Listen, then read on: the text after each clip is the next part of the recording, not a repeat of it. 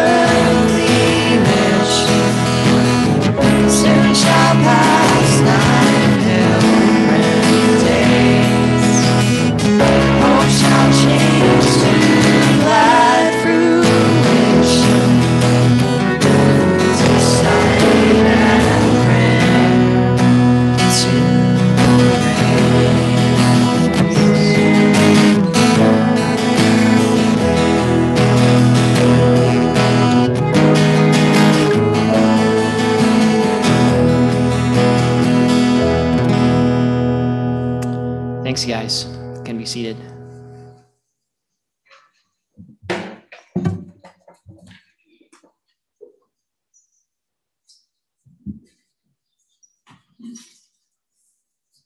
Put my mask back on for some reason. For all of you guys who are over there live streaming, hope all is well with you guys. I think not every week I openly acknowledge you guys are there, but you guys are there, and we know it, and we're really happy you're there.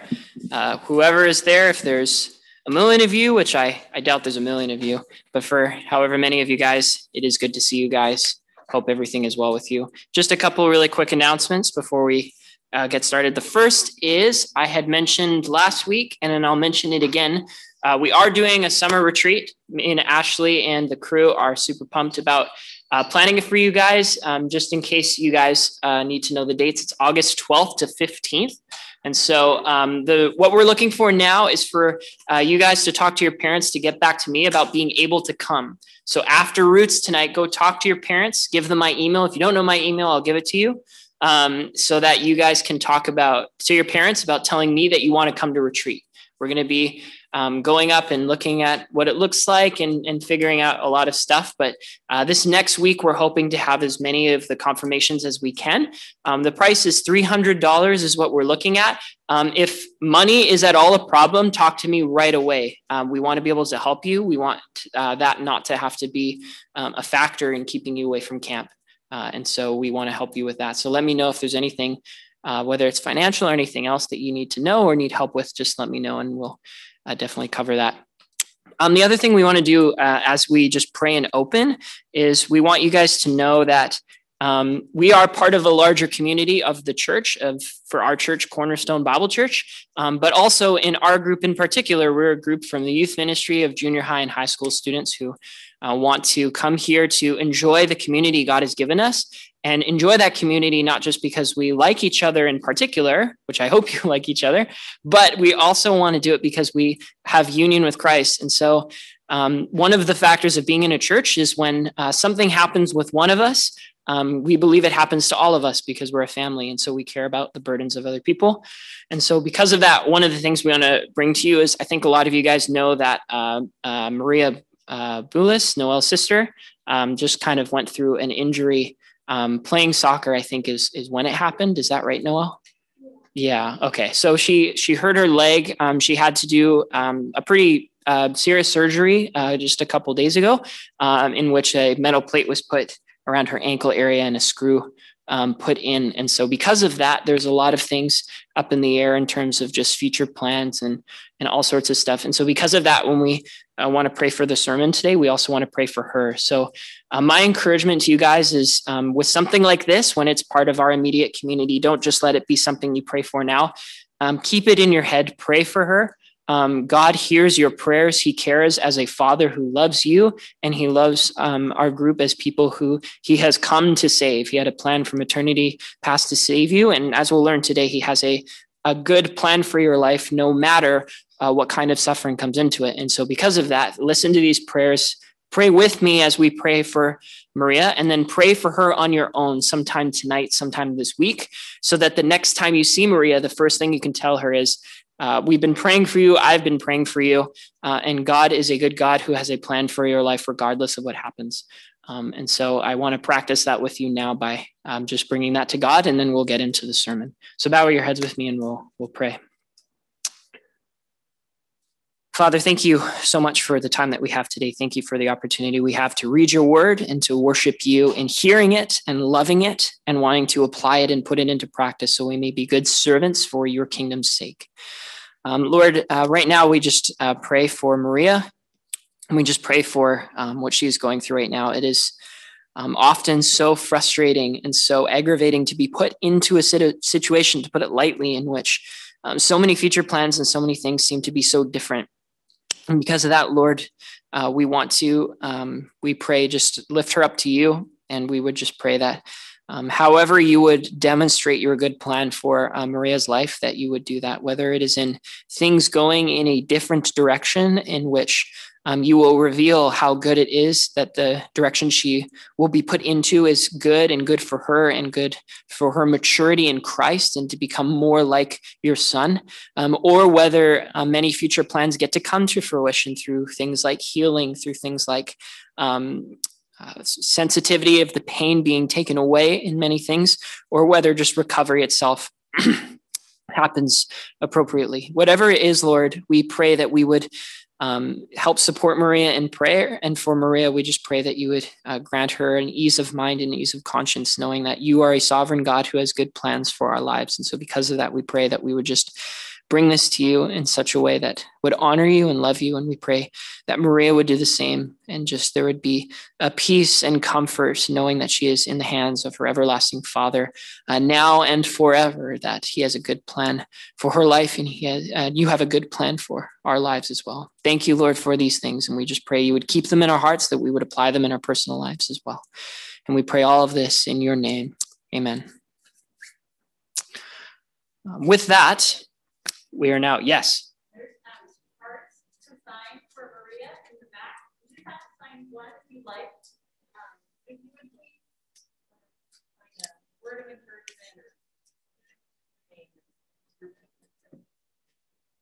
Totally. Everybody hear that over here? There's a card in the back for Maria. So if you guys have time, go and sign. There's a couple cards, so you can sign any one of them, but we're going to be giving them to her. Excellent. Thank you, Jennifer. With that, guys, we are now in the very last message of the second series that I've got to go through with you guys. We started in the minor. Okay, listen. Yeah, that's okay. That's okay. Thank you. No worries. But it has been really cool being able to go through so much scripture with you guys. When I first came here with you guys in August, we started after the summer days when we came in, I think late September, early October, we started the minor prophets. And now we're at the end of our series, 6 messages going through how to defend a Christian worldview to opponents. And there was at least 5 things we've gone through. And of course, I know that every week we've been summarizing these. And so I know that many of you know them, but we want to keep summarizing them in such a way that they be in our heads and not just in our notes. Of course, in our notes, but also in our heads, that we can apply them and be encouraged by them. And so all the things we've covered so far are supposed to be basic ideas that you can use to then explain or defend the Christian worldview to opponents. And the first thing we learned from 1 Peter 3:13 is that God is good. The heartbeat of every single Christian life is God is good all the time. When I was a kid in church, we used to sing a song, God is good all the time, God is good. And it's so true. And it's not only good for us who know him, but it is so good in such a way that you can actually explain to unbelievers the way that God has been good to them without them even acknowledging the existence of God. He was good to them in giving them a conscience, a sense of good and evil on some level by which they can navigate life, and a goodness in the way that so many societies, and in certain ways, our society as well, operates on certain principles of good and evil that's after God's heart. The other thing that we learned right after that, though, is, of course, that this world is not perfect. People's consciences are skewed by sin and changed by sin, and our societies as well are corrupted by sin. And the result of that is opposition. The result of that is suffering from people directly. But the second thing that we learned was that God has a plan for us in that suffering. And I'll leave that one there because for obvious reasons in the sermon, we're going to be considering that a little bit deeper as Peter does.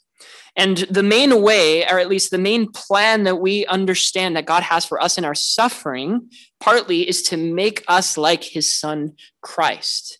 The third thing that we learned is that we need to consider Christ as holy in our hearts, that he is set apart and separated from sin. He was opposed, the way Isaiah 53 predicts him, as someone who is despised and rejected by men. Yet, regardless of that opposition, he lived a perfect life. He died, and the confirmation of his good work of salvation being completely accomplished was him being risen from the dead. And that basic understanding of Christ leads to our fourth basic understanding, which is that we have hope. Because Christ has risen from the dead, we have hope. We have a plan of salvation that God promised in eternity past, revealed even at the beginning of sin in the garden, so that human life would continue in such a way that even though man has no way by their own efforts to be right with God, we can be right with God because God has provided a way for us. That was through Christ. And because of that, we have hope. And all those four things led to the fifth thing that we learned last week, which is we don't need to only understand what we know, but how we share what we know. And the two words that we understood last time from verse 15 and 16 were having an attitude of gentleness and respect. And the consequence of that is having a pure conscience, that you have done what you can for the proclamation of the gospel by demonstrating the fact that you are transformed. Those are at least the five things that we learned. And the hope, obviously, in this series is twofold. One is that you can take some of those basic things that we learned to explain a Christian worldview for others. But the other thing, and I hope is obvious, is that I hope that those things are helpful and encouraging for you personally, not just in sharing or explaining those things, but finding those things near and dear to your own hearts. I mean, if you consider the things that we've learned, these are all things that should be deeply encouraging to you. We learned that God is a good God. God has a plan for suffering. God has given us Christ. God has given us hope. And God has transformed us in such a way that we have the assurance that this hope has been given to us. These are all such amazing, wonderful truths. And I hope that as you guys have had discussions in your small groups and as we've unpacked this context of 1 Peter, explaining this to Roman Christians, I hope that those things have been encouraging. And I hope they're encouraging for you because the goal for Peter in his context was to be encouraging to the Roman citizens he was talking to because they desperately needed encouragement. If you need a reminder of the context we're in, Peter, a real apostle who really knew Christ, who really walked with Christ, who saw and met the risen Christ, who restored him to ministry and sent him to explain the good news throughout the ancient Near Eastern world, that Christ, or that Peter rather, went to explain the beauty of a relationship with Christ to people who were really suffering. And they weren't just people suffering, they were suffering in the center of civilization at that point in the city of Rome, and they were suffering very unjustly. People would come and mock them. People would sometimes even beat them, and many of them even were executed. This is a real letter written to people to give them real encouragement, not only from his heart, but from God himself. 2 Peter 3 explains that all scripture is breathed out by God, and it's profitable for teaching. And this is supposed to be profitable for periods that we go through serious suffering when we are opposed by people who are not believers. And the idea of that being encouraging in suffering is so important that even though we've already dealt with this in verse 14, Peter immediately goes back to it in ending this paragraph explaining defending a Christian worldview. So the last part of the series that we're going to go through is verse 17, in which Peter explains one more reason why we should be encouraged in suffering, not encouraged by suffering, but encouraged while we are in suffering. And verse 17 of 1 Peter chapter 3 says this: "For it is better to suffer for doing good, if that should be God's will, than for doing evil." The final point that Peter is making is he is trying to demonstrate a difference of suffering. Peter is explaining there are two ways that you can suffer in this life. The first way you can suffer in this life is because you've brought suffering on yourself by doing something wrong. Peter says in chapter 2, verse 20 of this letter, to paraphrase it, he says, "How are people going to understand that you are a Christian if you suffer for doing things that you should be punished for?" Peter basically explains that just because you're a Christian and suffering, you need to determine why it is you're suffering. And many times it can be because you've done something to bring on suffering. So for example, it would be ridiculous for a Christian to say, "I am being persecuted for the sake of Christ," when you went out and you knifed someone's tires. And if you get arrested for knifing someone's tires because you got caught and get into prison and you say, I am suffering for Christ's sake, I am being persecuted for the church, that is not true. You are suffering because you decided to go against God's authority and against God's governing authority in the government by doing something objectively wrong. That is something Christians need to constantly ask themselves. Am I in a hardship I have put myself in? Or am I in a hardship genuinely because this life is full of sin and we live in a fallen world? And that's the second way that you could suffer. You could suffer for doing something you can deserve.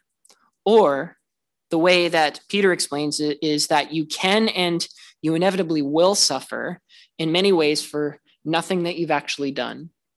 Totally outside of your decision to put yourself into trouble, trouble will find you. Jesus Christ himself explained in his last explanation and his last sermon to his disciples, says in John 15:19, because you are not of the world, but I chose you out of the world hates you. The world has a recognition that you are a Christian, and when they understand that a Christian will determine judgment upon them, not because they're judging, but because they're demonstrating the judgment of God judicially and rightly against sinners, they will oppose you. They will want to do what they want to do and recognize your citizenship is not in this world, it is in heaven, and they will come at you for it. And the way Peter explains that in 1 Peter 4:12 is that we should not be surprised at the fiery trial when it comes upon you to test you, as though something strange were happening to you. Opposition as a Christian is not surprising. It's not surprising because there are so many things that we are doing that are different and opposed to the way the world is living. They are wanting to live in unrestrained sin, and we believe that that sin is detrimental to their souls.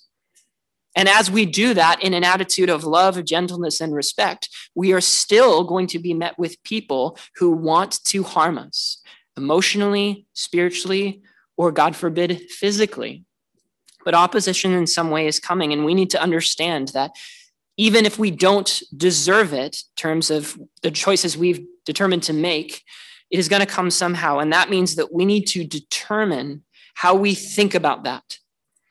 If God is good, am I outside of his plan for my life when I suffer harm?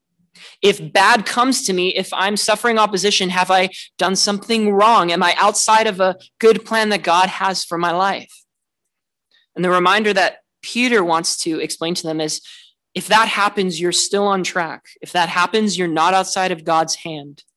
God has a good plan for your life, and he's explained it in two very simple words in verse 17, God's will.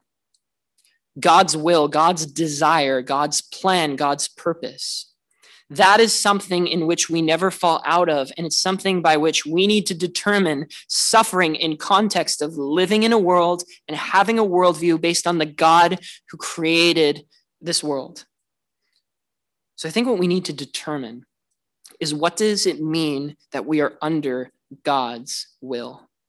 If you want to understand what it means to be in God's will, or that God's will would be done, like Jesus explains us to pray, and we learned with Pastor Josh on Sunday mornings. If you want to understand what it means for God's will to be done, consider the words of Isaiah 46, verse 9 to 11. Isaiah 46, 9 to 11. I am God, and there is no other. I am God, and there is none like me, declaring the end from the beginning, and from ancient times things not yet done, saying, my counsel shall stand, and I shall accomplish all my purpose. I have spoken, and I will bring it to pass. I have purposed, and I will do it. This way to understand God's will, the way that Isaiah is explaining it, is called the sovereign will of God. The understanding that God is sovereign, reigning over all, and whatever he determines to do will come to pass. Let me go back and ask you guys a question we've gone through a couple times, and let's see if we can remember it. What 4 words have we learned that could sum up the entire Bible? What 4 words describe the whole story of the Bible? God will be glorified. Let's say it together. God will be glorified. Very good. God will be glorified is the understanding of the whole Bible, because God is starting this process of salvation in which all of creation and many, many sinners will come to glorify God because he is all powerful, all worthy, and we will sing his praises eternally towards that end. If God is to be glorified, he must have the ability and power to make sure that all things work towards him being glorified. Does that make sense? If God will be glorified, then that means we are assuming that he has the power to make sure everything in this world happens towards the end that God will be glorified. God won't just be glorified here. He won't just be glorified here or here. He will be glorified always and in everything. And that means that God's sovereignty is important, because it means that God has promised that everything that happens will glorify him. And that is regardless of the choices that people determine to make. Listen to Psalm 135, verse 5 and 6. I know that the Lord is great and that our Lord is above all gods.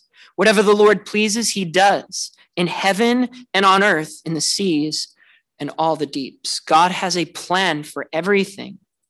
No matter what section of the earth it is in, God will make sure that it comes back to glorifying him. And this is something that 1 Peter explains as well. The very second verse of our epistle in 1 Peter chapter 1, verse 2, Peter explains that I couldn't even write this letter if it were not for the foreknowledge of God the Father. That God determined even before the world was created, not only that everything would happen the way it has happened, but even that Peter would be sitting writing this letter to the Romans. God is involved from the largest things to even the smallest and most personal things. God will be glorified, and God is sovereign to make sure that that end will conclude in every single thing that happens in this world.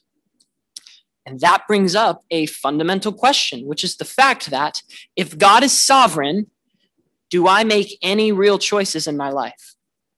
If God is going to do whatever he wants to do, what's the point of me choosing to do anything? Because anything I choose is just going to happen according to the way God wants it. Isn't that right? And if God determines everything that's going to happen, how can I be responsible for my own decisions? Because everything I do is just following under the sovereignty of God. When people first learn about the sovereignty of God, the assumption that many people have is that God is a kind of puppet master, and we are his puppets that are on these strings, and everywhere we go and everything we do is simply God moving us like a marionette, that we have no autonomy, no free will, no choice to do anything. Is that the way that God's sovereign will is going to be done, that he's just going to do it outside of our choices? Before I give you the answer for that, I want to explain to you that you don't want the alternative to that understanding. You do not want an unsovereign God. You do not want a God who is sitting up there in heaven, in which something bad happens, and you can imagine God was turning his back and turns around and says, oh no, that happened over there and I missed it. I'm sorry, something was here and it distracted me, and now I see it. I'll get it next time. That is not the God that you want. You do not want a God that is not sovereign, because if so, you cannot trust that God. If God is not sovereign, you cannot trust God that he has your best things in mind and that he will make sure that you are on his path, because he can't control that path. That he is simply a more powerful human. Listen to the words of Jerry Bridges. I read from his book last week. This time I'm reading a quote from his book, Trusting God. This is an excellent book to understand this concept more fully than I can explain in a single sermon. But in that book, Trusting God, Jerry Bridges says this: if God is not sovereign in the decisions and actions of other people as they affect us, then there is a whole major area of our lives where we cannot trust God, where we are left, so to speak, to fend for ourselves. The God explains a sovereign God, and that is the God that we want in our lives. And the good thing that we understand is that God doesn't just randomly have a plan for us in which we don't actually know if he's doing good or harm to us. God is expressly clear in how his sovereignty functions for Christians. God is very clear that everything that is happening in your life is for one specific purpose, that God loves you and it's for your good. Many of you already know this verse, but if you don't, this is one of the best verses in all the New Testament to understand this idea. And it's Romans chapter 8, verse 28. If you don't know this verse, you need to memorize this verse so you can trust God more than when you came here today. Romans 8:28 says this, and we know that for those who love God, all things work together for good, for those that are called according to his purpose. God has a good plan for your life. God has a plan in which not just some things or a minimum of things or even a majority of things work for your good. Every single thing that happens for you is for your good. Suffering is inevitable, but suffering is not accidental. Suffering is not something that God turns his back, and every time he turns his back on you, you are suffering for it. And not all suffering comes because you deserved to suffer. Rather, God has a plan in which suffering plays a role. And for 1 Peter, he is explaining that the specific suffering of someone opposing your worldview and wishing harm on you. And that kind of harm, like we said, could be spiritual, emotional, or physical, whatever harm they want to do for you. They are making their decisions, but God is making the ultimate decisions. This is the factor that can be so confusing in understanding the Bible, but it is very clear that two things exist. Man makes decisions, and man can make evil decisions that affect us for worse. Man can make sinful decisions in which we get hurt, but God is making the ultimate decisions by which anything that is happening is still under his sovereign will, and it is being used for our good. Man is responsible for every evil thing that they choose to do, but God is using all of it in such a way that you can trust him that he is working towards your good. That's hard to understand. Let's look at this specifically in the narrative of someone who really existed, someone who understood this experientially in their own life. The very last chapters of Genesis. We've gone from the beginning of the universe to the flood at Noah, to Abraham, Isaac, Jacob, and then Jacob's 11th son, Joseph. And a large chunk of the last part of Genesis is about Joseph.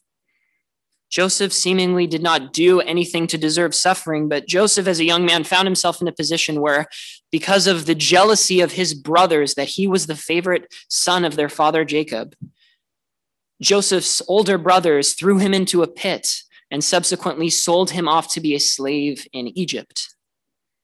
The Bible does not explain any reason that Joseph deserved this, but it happened nonetheless. Now, there seems to be a glimmer of hope for Joseph because even as a slave in Egypt, he goes through a process in which, through his faithfulness and working diligently and faithfully to his new master, he seems to work up in the ranks, and it seems that there might be some hope for him. But then suffering hits him again, in which his new master's wife unjustly accuses him of sin and gets him thrown in jail. Joseph has suffered for a majority of his life at this point. But regardless of that situation, Joseph remained faithful. Joseph had two things in which he used for God's glory. One was an understanding that God is good and that God is sovereign. And he understood that there was a plan for his life regardless of the mess he was in. And the second thing that he had was a particular gift that God had given him, which was the gift to interpret dreams. And so even in prison, he determined to use this gift as God sovereignly gave him opportunities to interpret dreams for God's glory. And he used that gift faithfully and spoke the words that God would have had him speak, so that only the course of what seems to be a very short amount of time, Joseph goes from languishing and perishing and suffering in a prison to very quickly being the second most powerful man in all of Egypt. The Bible explains why he was put in that position, which is that through Joseph's new position and power, he comes up with a plan that saves Egypt and Israel from famine. And so God has revealed that he has used all these things for good. And following that story, Joseph eventually meets his brothers again, and after putting them through a series of tests to determine if they're still guilty for the sin they've committed against him, he subsequently, in a beautiful, emotional display of forgiveness, forgives them. And the family is reconciled. They come to Egypt, and Joseph once again reconciles with his father. And that could be happily ever after. But we end up having a couple more chapters after that. And in those following chapters, Joseph's father dies. He dies at a good old age and is buried there in Egypt. But after he dies, Joseph's brothers get super paranoid. And they start to think about their future. And as they begin worrying about their future, they consider maybe Joseph hasn't got over what we've done to him. I know everything worked out, but at the same time, maybe he was just good to us because our dad was still alive and he didn't want to break our dad's heart by punishing us. So he waited until dad died. And now that he's dead, he's going to come to us and punish us just like we deserve. And because of that fear, they go to their brother Joseph and they fall on their faces and they ask him again for forgiveness. And in that scene of fear and trembling for the legitimate guilt that they should have over doing this to their brother Joseph says this to them. In Genesis chapter 50, verse 19 and 20, again, an amazing portrait of God's faithfulness amidst human sin. Joseph says this to his brothers: "Do not fear, for am I in the place of God? As for you, you meant evil against me, but God meant it for good, to bring it about that many people should be kept alive as they are today." Joseph recognizes that in all his suffering, two things are at play. One is that man, his brothers, had determined to do wicked things against them, being consumed in their jealousy. But at the exact same time, God allowed that to happen. He allowed them to make those sinful human choices because God had a better plan over it all. And even though Joseph saw the result of that good plan, that he would save millions of people most likely from famine, Joseph believed that even if that didn't happen, even if he never saw the fruition of being faithful to God until he died and saw him face to face, he knew that whatever happened, God had his best in mind. Not his most comfortable life, not his most unagonizing life, not even his happiest life, but his best life in terms of staying faithful to the God whom he would have a relationship with for eternity. And that good plan could never be destroyed, though men make huge, terrible decisions against him. That kind of same faithfulness is described years and years later in the same period that we finished in the Minor Prophets in the book of Daniel. In the book of Daniel, the king of Babylon, Nebuchadnezzar, erects a massive golden tower in his image that all of the people would worship. Nebuchadnezzar wanted all of Babylon to worship him as a god, and three men determined that they could not do that. Their names were Shadrach, Meshach, and Abednego, and if you grew up with VeggieTales, you will know them as an asparagus, a cucumber, and a tomato. Regardless of seeing the VeggieTales version, these were real men who were in a real predicament in which they were threatened with death if they did not turn into idolaters. The king of Babylon tells them, if you do not bow down to this golden idol, I will throw you in a fiery furnace and you will die a painful death. And these three men responded in this way in Daniel chapter 3, verse 16 and 17. "O Nebuchadnezzar, we have no need to answer you in this matter. If this be so, our God whom we serve is able to deliver us from the burning fiery furnace, and he will deliver us out of your hand, O king." And then listen to these words very carefully. "But if not, but if he doesn't, be it known to you, O king, that we will not serve your gods or worship the golden image that you have set up." God's sovereign plan for our good will never be disrupted, but that doesn't mean you don't make choices. Other people will make choices to sin against you and to hurt you. However, God has still revealed what his plan for your life would be, which is that you would obey him and that you would love him and that you would stay faithful to him. And as you do, you will see that God has sustained you sovereignly in his plan to stay faithful to him, that you would walk past death and into eternity with him. And the result of this situation ended up being a miraculous realization in which these three men were saved from the fiery furnace. But they admit themselves that even if they didn't, they were 100% comfortable with dying painfully. Like so many of hundreds of people in human history who have. And I can guarantee you that every single one of them living in eternity in heaven right now would do the exact same thing again. Because being a Christian is so worth it. No matter the suffering, no matter the amounts of things that come in the way of your relationship with Christ, there is absolutely nothing in which suffering removes it from God's good plan for your life. Suffering will always have a role. Maybe suffering is teaching you the discipline of the Lord to correct your crooked paths, like Hebrews 12 explains. Maybe suffering in your life is to make you a faithful example of Christ for the salvation of other people, that you would be an example to other people, like Paul explains in 2 Corinthians 1 and 2. Or maybe for a majority of all of your life, you will never in this life know what your suffering was pointing you towards other than faithfulness. Maybe it never gets better, and maybe your attitude is going to respond like the psalmist in Psalm 119:50, in which he says, "This is my comfort in my affliction, that your promise gives me life." Even if all of your life from this point on is nothing but suffering, it is temporary because the promise that God has given us grants us life, and not just life here, but eternal life. And that life is worth suffering for. If you are ever in a position to choose between going left and going right in a fork in the road, I beg of you, as believers and as a brother of yours in Christ, do not choose the option A or B because this one has less suffering than the other.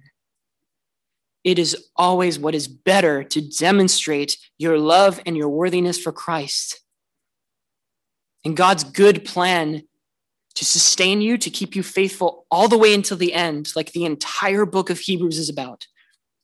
God promises he will keep you on. And because of that, and we'll end with this, is that the whole book of 1 Peter is to that end. The whole book of 1 Peter isn't only to explain how you can trust God in suffering, but he actually explains in so many different ways in this book what suffering does for your life.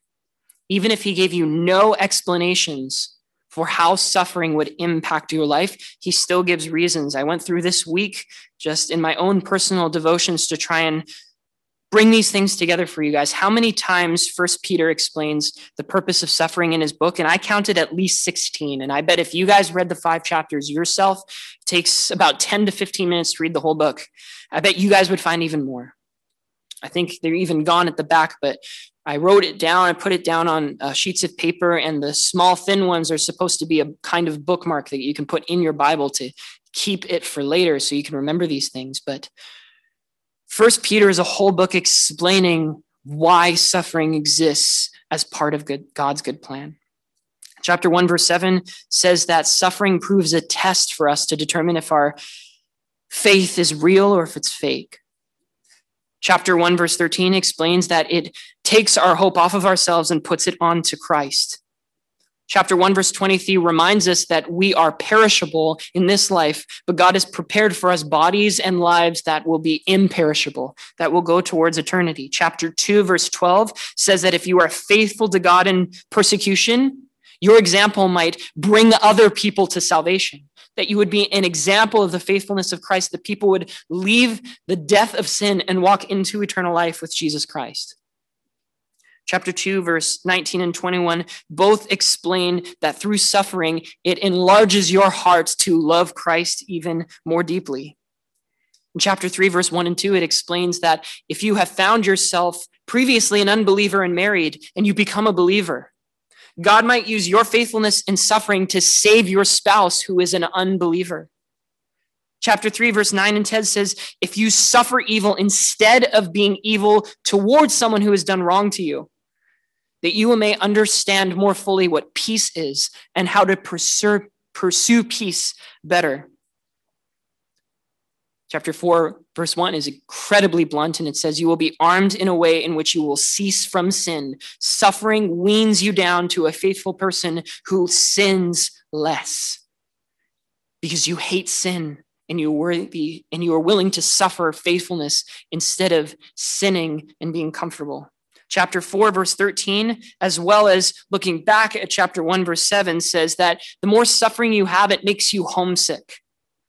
The more suffering you have, you know that this life is temporary and you're waiting in anticipation for your own death or for the arrival of Christ.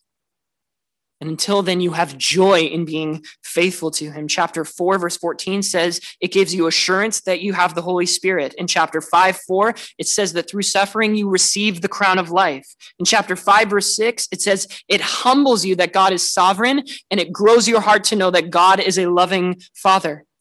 In chapter 5, verse 9, it says that it grants you a kind of love and care for missionaries out in the world who are suffering, and you start to understand empathetically the love that you should have for them. And because the understanding that this world is temporary is so important to Peter, he ends the whole book in chapter 5, verse 10 by reminding us that our eternal kingdom is great enough to suffer for. That this world is good because God is good, but it is tainted with sin, and the eternal kingdom that is coming has no sin because Christ is there. It has no sin because Christ is there. Suffering doesn't always make sense. I can't stand here and tell you that whatever you might suffer, whether it be a person opposing you or whether it be a kind of illness or sickness or an unforeseen tragedy, whatever suffering happens in your life, I can't tell you that in this life you're going to know why it happened and how it contributed to your good, but it does. God is much too powerful to save you and then leave you be without the power to preserve you through anything. And anything that comes at you has been given to you in such a way that you can demonstrate greater faithfulness and greater love for Christ. And it reminds us that the truths that we've covered in 1 Peter chapter 3 from verse 13 to 17, these are truths not only to hold on tightly in our hearts, but they're worth even suffering for. A holy God has determined that sinful, broken, inferior, dirty and blemish-filled people might actually be saved, might actually have an eternal relationship with a God who doesn't need us, but he determines that he wants us. And as a result of that, he sends his son Christ, who eternally condescended to us by being fully God and taking on human flesh. And in living a perfect life, he gives to us the life that we need to live perfectly, which we don't. And he dies the perfect death, being punished by the Father with every sin that we might not be punished. And because of those realities, the perfect righteousness of Christ given to us and our punishment for sin that we deserve being put on Christ, because of this great exchange, we are then given the ability to walk a still imperfect life, but now being transformed with desire in our heart to want to live faithfully for Christ, and that will go past death and into eternity. The only thing that would ever make a Christian life fearful would be suffering. And God has determined, especially in 1 Peter, that that is a non-issue. Suffering is absolutely nothing under the mighty and good sovereign hand of a Father who has given us his will to do fully because we long to be with him, and he will strengthen us all the way to the end. Let's pray. Father, what is there to say as imperfect people who so often do not love you, which is proved by the actions of sin that we take. What could we possibly say to you that you could turn to good, that we could be right before you? And the answer we know is absolutely nothing. There's nothing we could do to be right with you. But because of the sacrifice of your son and his resurrection, proving that death could not hold him, because of him, we might be saved to eternal life. Now we know that we have decisions to make in this life. We must make choices that determine that we wish to be obedient to you, and we know that your word gives us those things. So give us strength to accomplish them. And we know that as we accomplish them, it was under your sovereign will that we would do them in such a way that would honor you. And we would know that you would always ordered our steps, that, like you say through your servant Paul in Ephesians, we would walk in the good things that you have already prepared for us. You have determined our faithfulness already, and we pray you would give us the desire to walk in that direction, that we would love you and we would demonstrate Christ to others, that we would have more eternal family because of the union bought through your son Christ. Lord, there's so much to know. There's so much to learn from your scriptures, that we may learn to be more obedient and love you more. Please open our hearts to love you more. For those here who do not know you, Lord, we pray that you would remove their heart of stone and replace it with a heart of flesh, that they would recognize their desperate need for a Savior that you have sent. Lord, for us who know you, we pray that we would be ready to go out of our ways to demonstrate your love and your kindness and to explain in words the truth of your Son, Christ. You are greater than all of our sin, and you are better than all of the suffering in this world could throw at us. There is nothing that could separate us from your good and sovereign hand. Let us believe that we may walk in the good works that you have prepared for us. And we pray all this in your name. Amen. So with that, guys, I hope that message was helpful. I hope that this series was helpful.